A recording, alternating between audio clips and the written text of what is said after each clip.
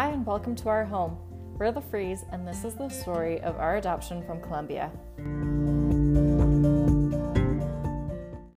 Most of the people listening to this podcast are probably just our friends and family, but if anyone happens to be listening who doesn't know who we are, my name is Misty, and my husband is Nate, and we are about a year and a half into the process of adopting a child from Colombia. Like a lot of companies, when the pandemic first began, my company wisely decided to send everybody home. So to keep everyone safe, we all got on Slack and Zoom and started doing the work from home thing. And this was going to go on for 2 weeks, and that became 4 weeks, and that became till the end of June, and then to the end of the year. And finally, they defined a permanent work from home policy. So that allowed all of us, even if we live a few minutes away from the office, to continue to work from home. So I was talking to a coworker about this and telling her how happy I am that we can do this because we are adopting a child from Colombia, and the permanent work from home policy is going to give me extra time after my maternity leave ends to bond and to form an attachment with a child coming from trauma. And my coworker's response was OMG, which this is over Slack, so it's appropriate to type OMG into a sentence, and I do it all the time, so I'm not making fun of her. But OMG, you are adopting a child who is coming from some trauma. That is incredible, and that's so wonderful of you to get some child from trauma and to show them love. And we could go into a different conversation about the fact that adoptive parents don't deserve or need praise or compliments for doing what we're doing. Of course, it feels good to be complimented, but we're really not angels or saviors or people who deserve some trophy for rescuing anyone. We're building our families just like a lot of people build families every single day, and we are doing it a different way. But anyway, back to the topic of trauma. As we're having this conversation, I'm realizing that it is not obvious to everybody that trauma is inherent in adoption, and it's probably not obvious to everyone in our support network. And the conversations that we have over and over, and not just with this coworker, but with friends and with family, is that this kid is so lucky to be getting us as parents. And that, again, it's a nice comment. It's nice to hear. However, our kid is not lucky. Just objectively, they are not lucky. There is a lot of trauma that a kid has gone through in order to reach the point that they are available to be adopted internationally. And it's important to recognize that and to be aware of that. And I'm not saying bring up the traumatic experiences with this kid every time you run into them, and you got to talk about it all the time, but I'm saying be aware of it and recognize the fact that there is nothing lucky about a kid who could not be cared for by their birth parents, who could not be cared for by extended family, aunts, uncles, grandmas, and who could not even be cared for by anyone in their local community to stay in their birth culture. So by the time it gets to us, this is really one of the unluckiest kids on the planet, and we really, truly, and I'm not just saying this because it sounds nice, we are the lucky ones to have the trust from the authorities in Colombia and from our agency and from our local social worker and from the U.S. government to have the chance to parent this child from everything that the child has come from. Just going through a generic list of the kinds of trauma that a child can go through: poverty, violence at home, natural disasters, physical abuse, sexual abuse, neglect, a dysfunctional home, emotional abuse, separation from parents, death of a loved one, serious medical conditions, war and community violence, parents with mental illness, drug abuse in the home, prenatal drug exposure, prenatal alcohol exposure, bullying, car accidents, incarcerated parents.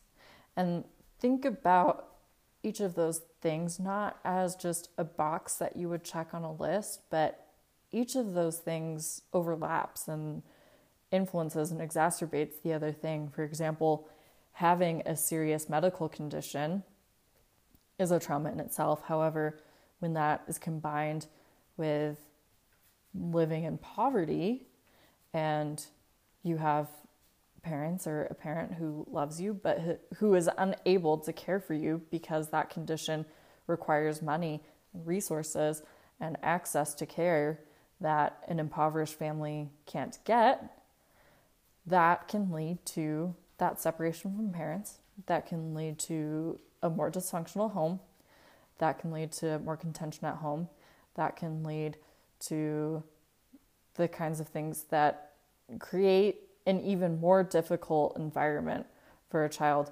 who is already having a hard time, and ultimately can lead to a child going into state care and later on maybe becoming available for international adoption.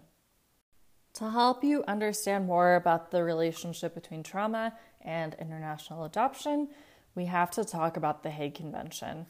So the Hague Convention on the Protection of Children and Cooperation in Respect of Intercountry Adoption, or just called the Convention for short.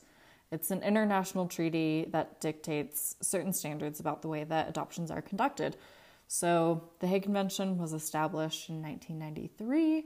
The United States signed it in 1994.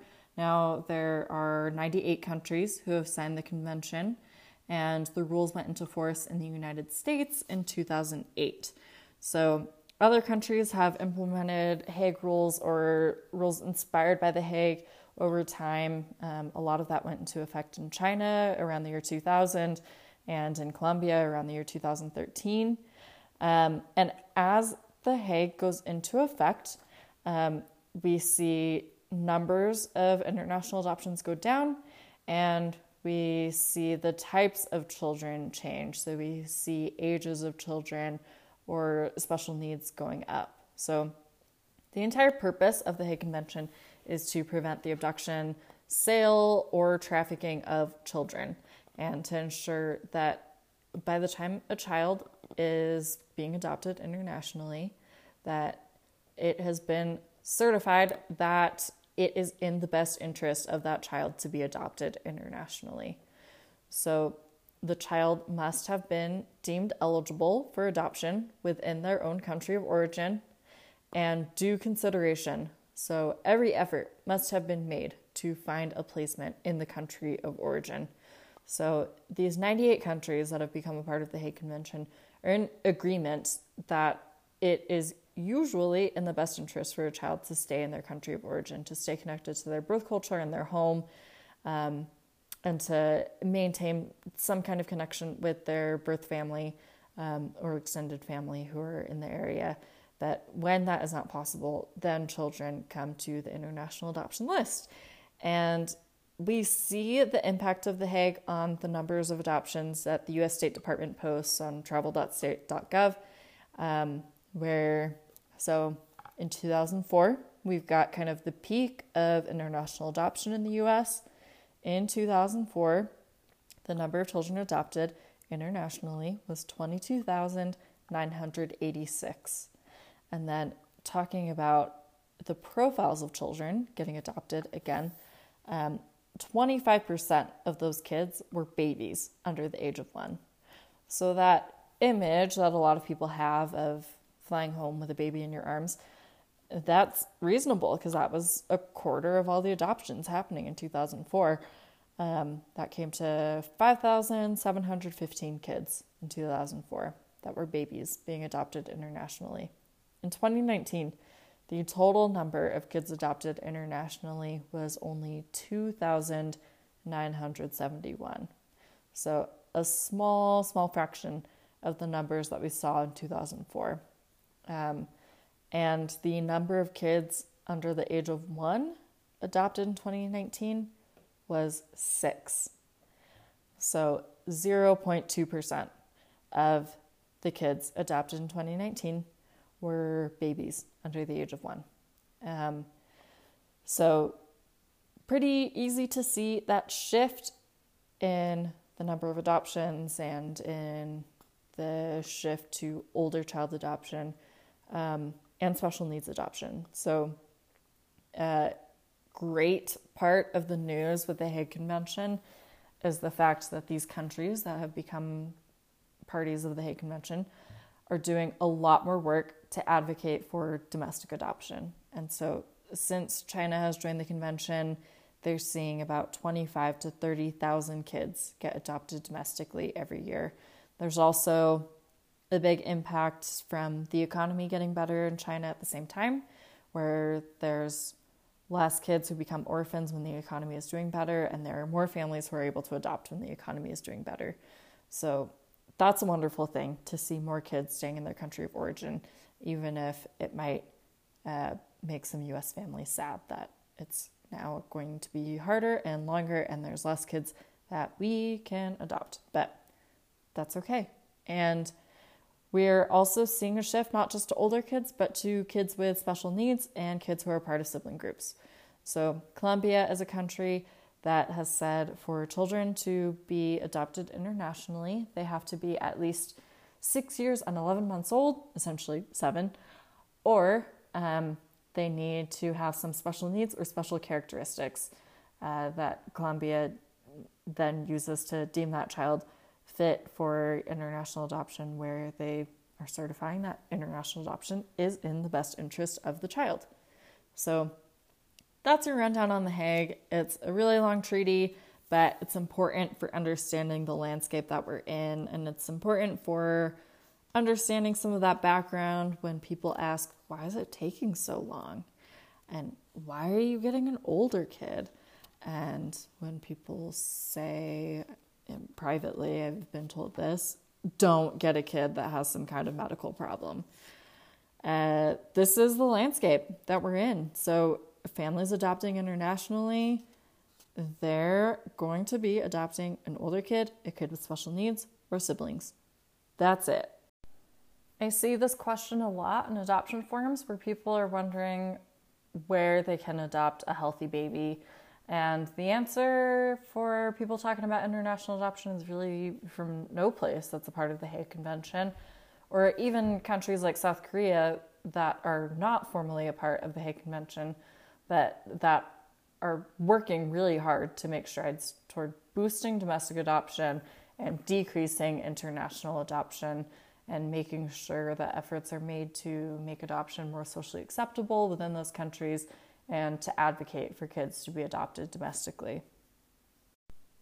So there are inherent pieces of trauma in an international adoption, including the removal from parents, the removal from country, the removal from culture, and the language barrier that could be there for several months between parents who may not speak the language of the child that they're adopting. And we are really grateful to be eligible for this program where we will be able to adopt a child who speaks a language that Nate is fluent in.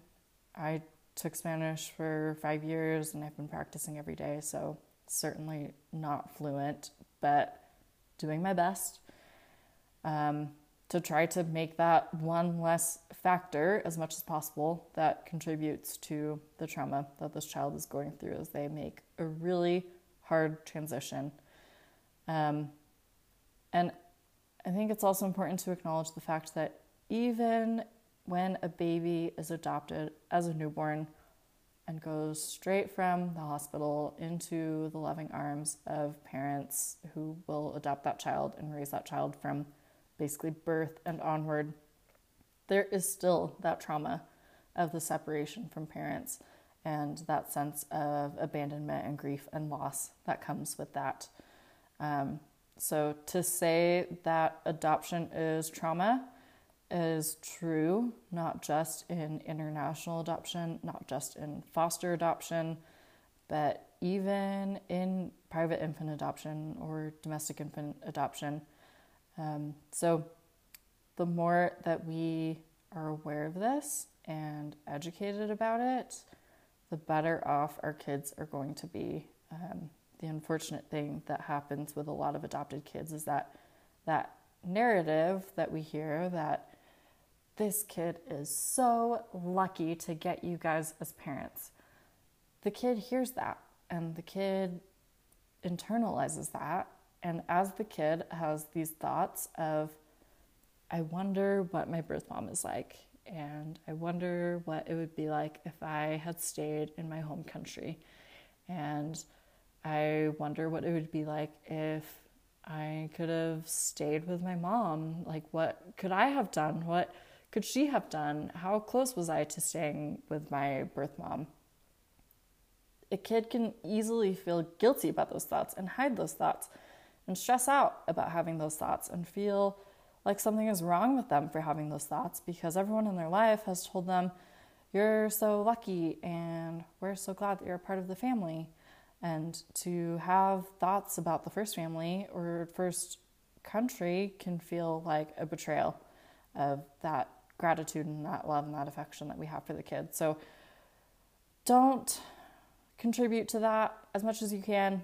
Let kids feel and think what they want to feel and think, and be willing to keep that dialogue open, and don't constantly push on a kid this message that you are so lucky, you should be so grateful. Because that's easy for us to see from the adoptive parent perspective and support network of the adoptive parent perspective. But remember everything that the kid has gone through to get to this point, and leave space for the kid to feel those feelings.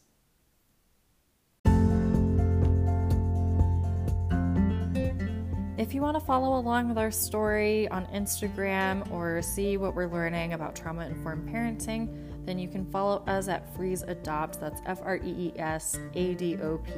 Thanks for listening.